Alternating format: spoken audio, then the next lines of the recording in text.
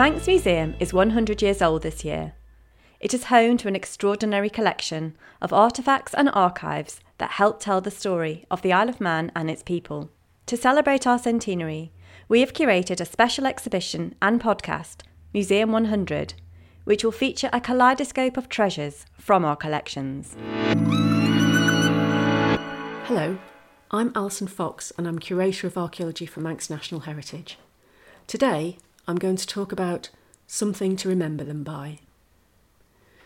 In the mid-1600s, England was at war, not with Scotland, France or Spain, but with its own people. Often called the English Civil War, the effects of the conflict spread over the Irish Sea and to the Isle of Man. The Lord of Man, James Stanley, was a staunch royalist.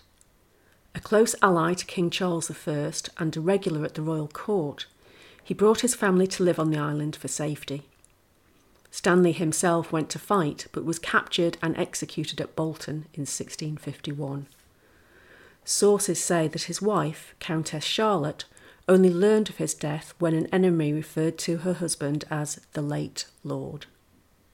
She was bereft and embarked upon a lifelong campaign to ensure that her husband was recognised and appreciated as being a martyr for the English crown.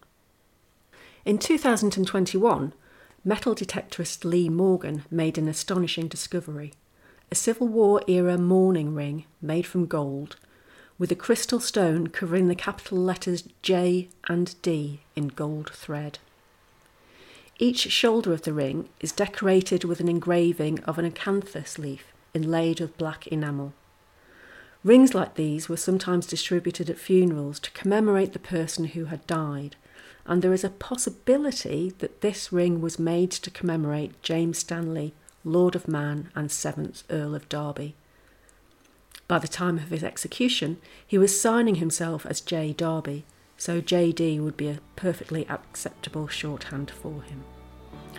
But I'm afraid, like many archaeological artefacts, we can only say that an association is credible but unconfirmed, at least for now.